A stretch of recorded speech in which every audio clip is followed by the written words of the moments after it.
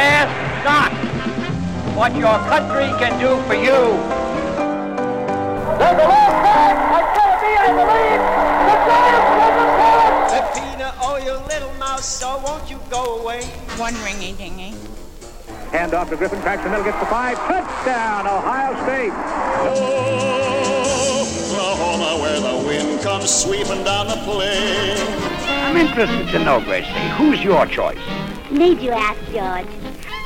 Time now for spinning my dad's vinyl. Here with all his skips, scratches, and pops is my dad, Frank Vaccarello.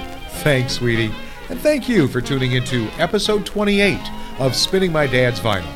It was a movie for the ages. Cinematic history and how it was filmed and how many extras were required.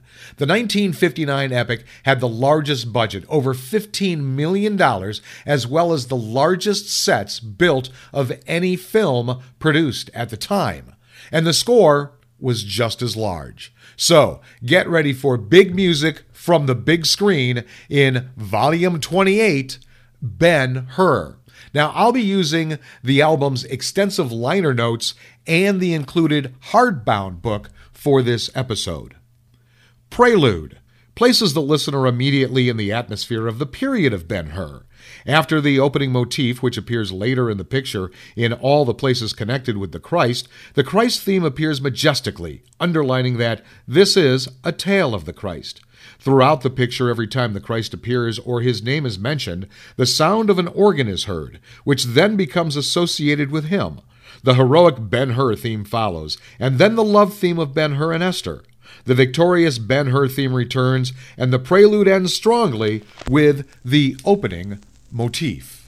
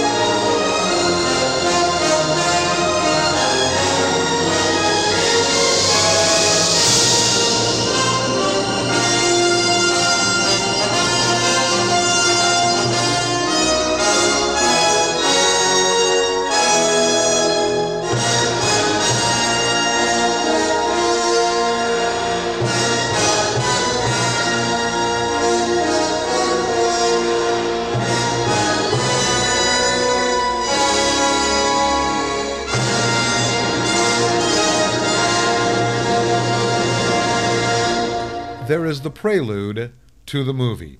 Okay, why this album? Well, I thought it was an interesting part of my dad's collection. The album is in a nice box, and there's a hardbound book that is included that has some interesting movie notes in it, so we're going to actually start with that right now. For 80 years, the story of Ben-Hur has never been out of print. Probably no other novel has ever had such influence on so many millions around the world. In the title, Ben-Hur, there seems to be the magic that stirs the heart and uplifts the soul. About once every 20 years since 1880, Ben-Hur has roared over the literary and theatrical horizon to create a new global furor. All of this began when a man of war decided to write about the Prince of Peace. In the eyes of critics, he was not a great writer. By his own admission, he was not a deeply religious man. Yet, as he wrote seated under a beech tree in Crawfordsville, Indiana, his pen dipped into purple ink. There must have come to him some inspiration, some force must have formed his thoughts and shaped his words. How else can one explain the appeal of his novel, completed some 8 years later? How else could he have composed a story that, as one literary historian reported, quote, brought millions to their feet to cheer and more millions to their knees to pray, unquote? General Lew Wallace, flamboyant hero of the Civil War, lived a fantastic life. He could have written about his adventures on the battlefields. He could have found a novel in his contact with Billy the Kid and other desperados who ruled the territory of New Mexico during his days as governor of that frontier territory. He might have written exotic tales of his days as U.S. minister to Turkey. But he chose to let his thoughts roam from the tranquility of his Indiana home to the Holy Land, which he had never seen, thousands of miles and thousands of years away. He selected the turbulent times of the pagan Roman Empire and that period of history which influenced all mankind, the years between the birth of Christ and his crucifixion. General Wallace, always an optimist, told his wife back in 1880 that it was quite possibly Ben-Hur would provide them with as much as $100 a year in royalties. He lived to see his book return greater royalties than any other novel had ever earned.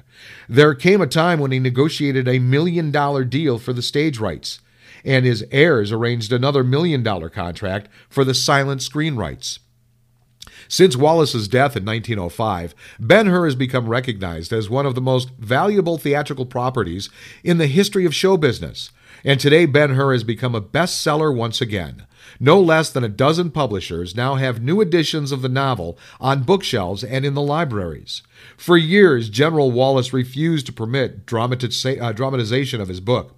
He finally yielded in November 1899. Claw and Erlanger revealed to a startled, cheering Broadway the first stage production of Ben-Hur. For 20 years, the play ran on, touring hundreds of American cities and circling the globe. The original 2 chariots on treadmills became 5, then 8 chariots. Numerous Ben-Hurs and Masalas played the leads, beginning with William Farnham and William S. Hart, long before they became film stars. Wherever Ben-Hur played, there was a frenzied response. Babies were named for the hero of the day. Merchandise adopted Ben-Hur as a trade name. Schools studied the book. Churches heard sermons on it. In 1926, the silent screen version of Ben-Hur again made theater history. The lavish $4 million production was a milestone in the development of the screen. That picture might still be running if talking pictures had not replaced the silent screen. Now all that is happening again. A great wave of interest in Ben-Hur is sweeping the nation and the world. With the modern magic of the motion picture art, Ben-Hur promises to reach a new pinnacle in public acclaim. All right, let's learn about our next song, the love theme of Ben-Hur. Esther is the daughter of Simonides, steward of the house of Hur, therefore a slave, property of Ben-Hur. She is promised in marriage to a wealthy merchant, and Ben-Hur reluctantly gives his consent. He soon realizes, however, that she has always been in love with him, and finds that he is not indifferent to her. The love theme has an oriental coloring and accompanies their relationship throughout the picture.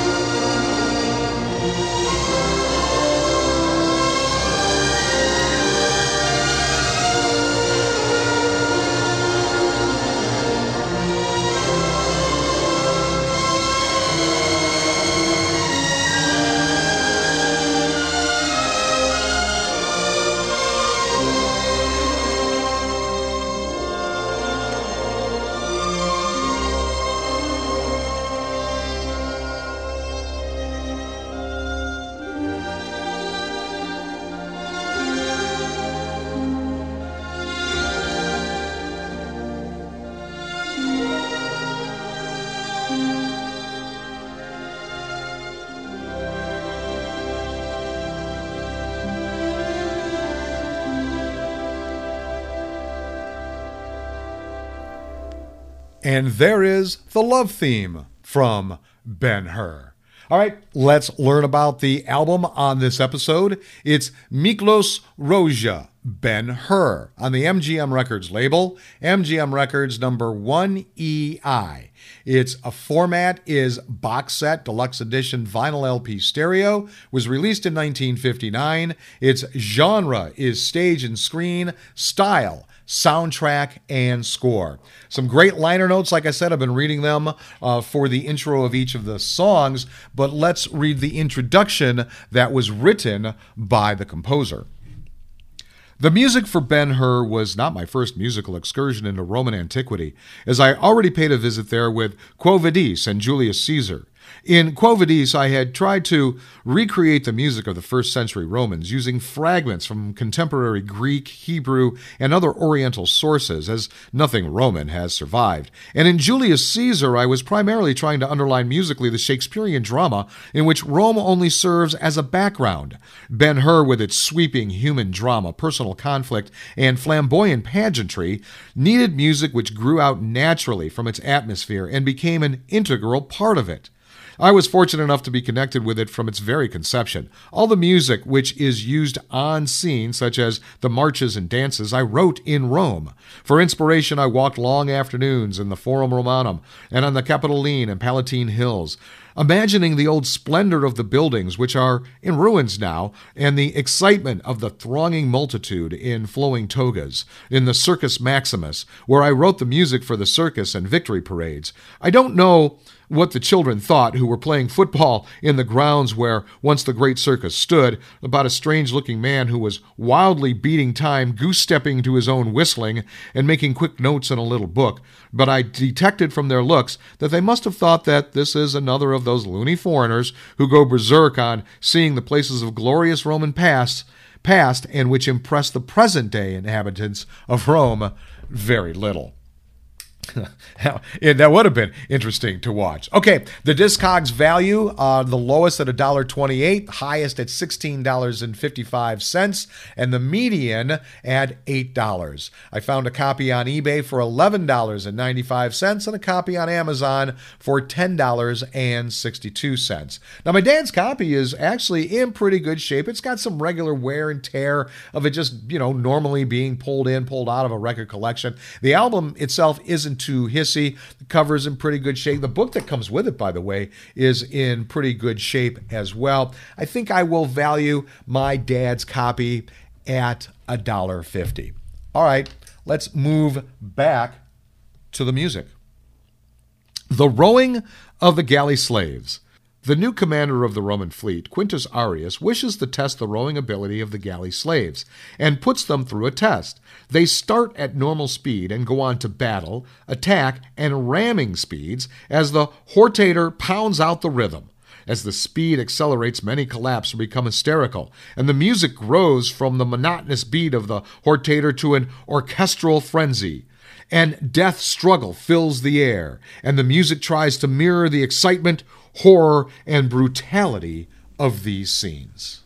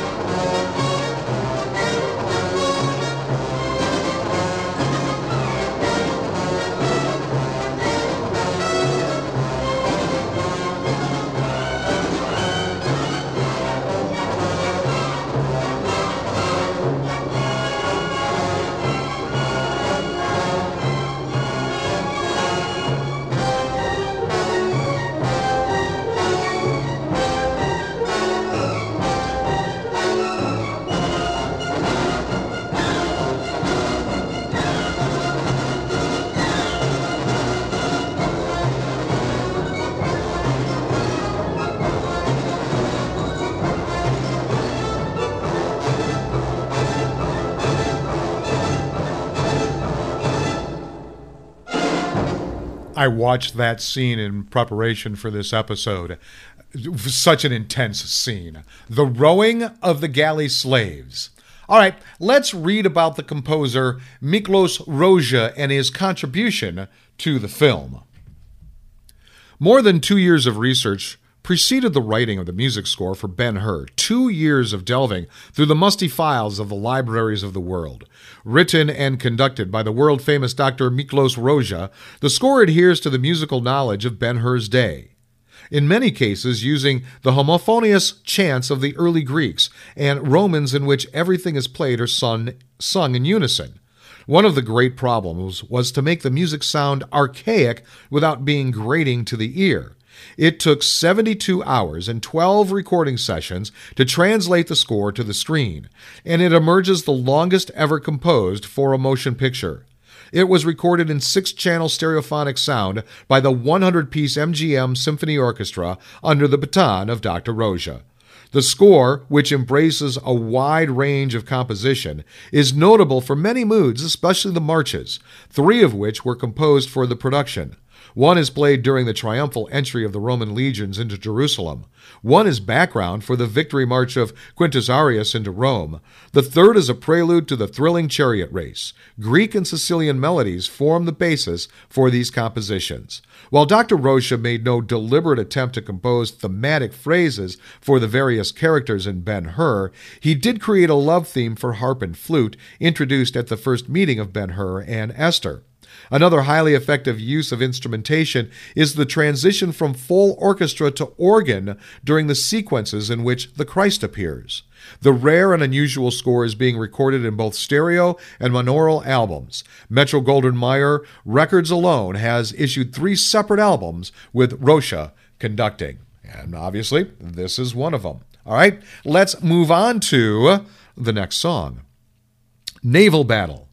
Macedonian pirates attack the Roman fleet. First, flamethrowers and arrows whistle through the air from ship to ship. Some of the galleys are rammed, and hand-to-hand fighting develops between the pirates and Romans. The galley slaves are chained to their benches. Their panic and death struggle fills the air, and the music tries to mirror the excitement, horror, and brutality of these scenes.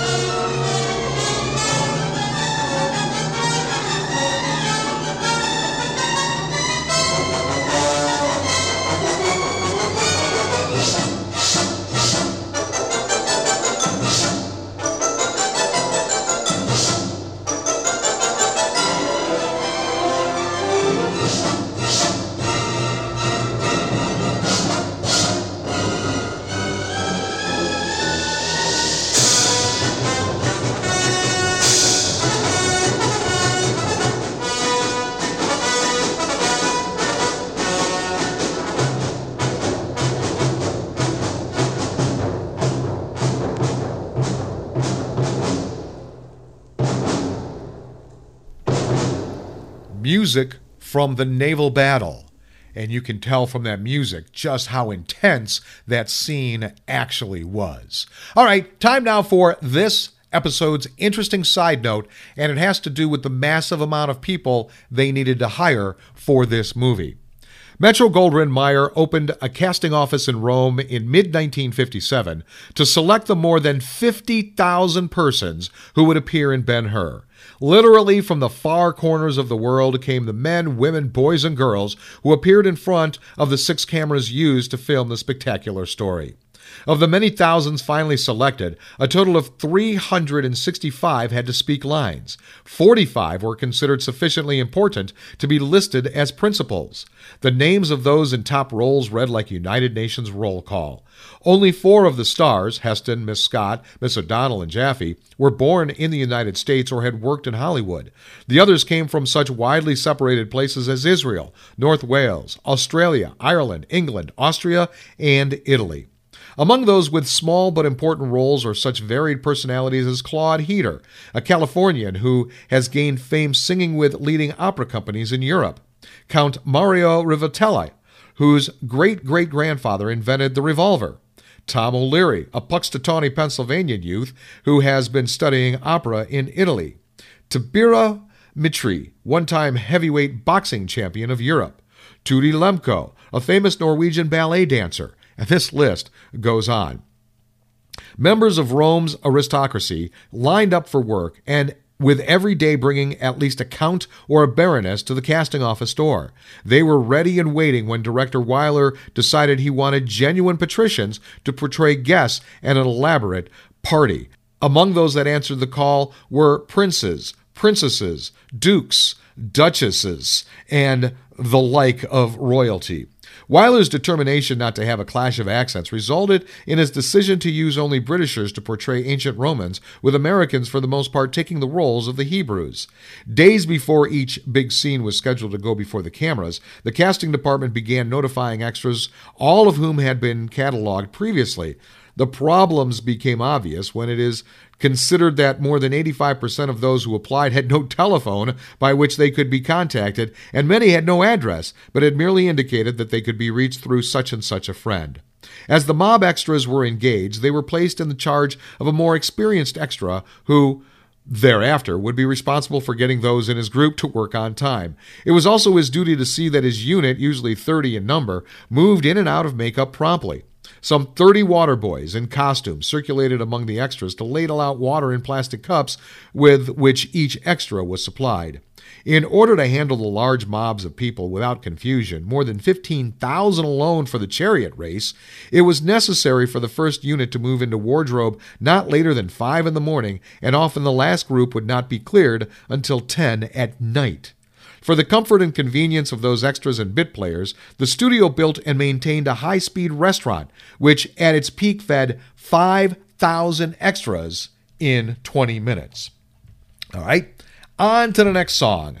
The Victory Parade is given by the Emperor Tiberius for the returning naval hero Arrius. He rides proudly in a chariot, Ben-Hur at his side, while the Roman band, composed of ancient instruments, play a stirring welcome to the returning hero.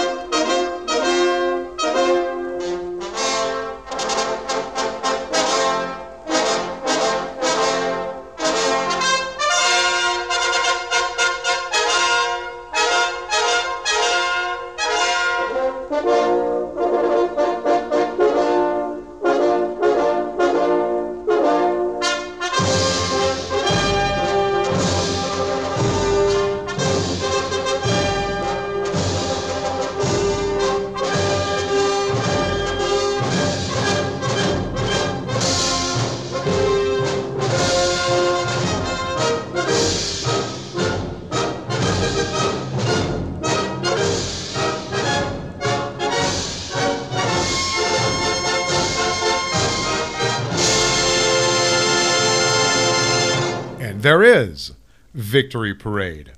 I went back to look at some of the scenes from the movie in relation to the music on this album.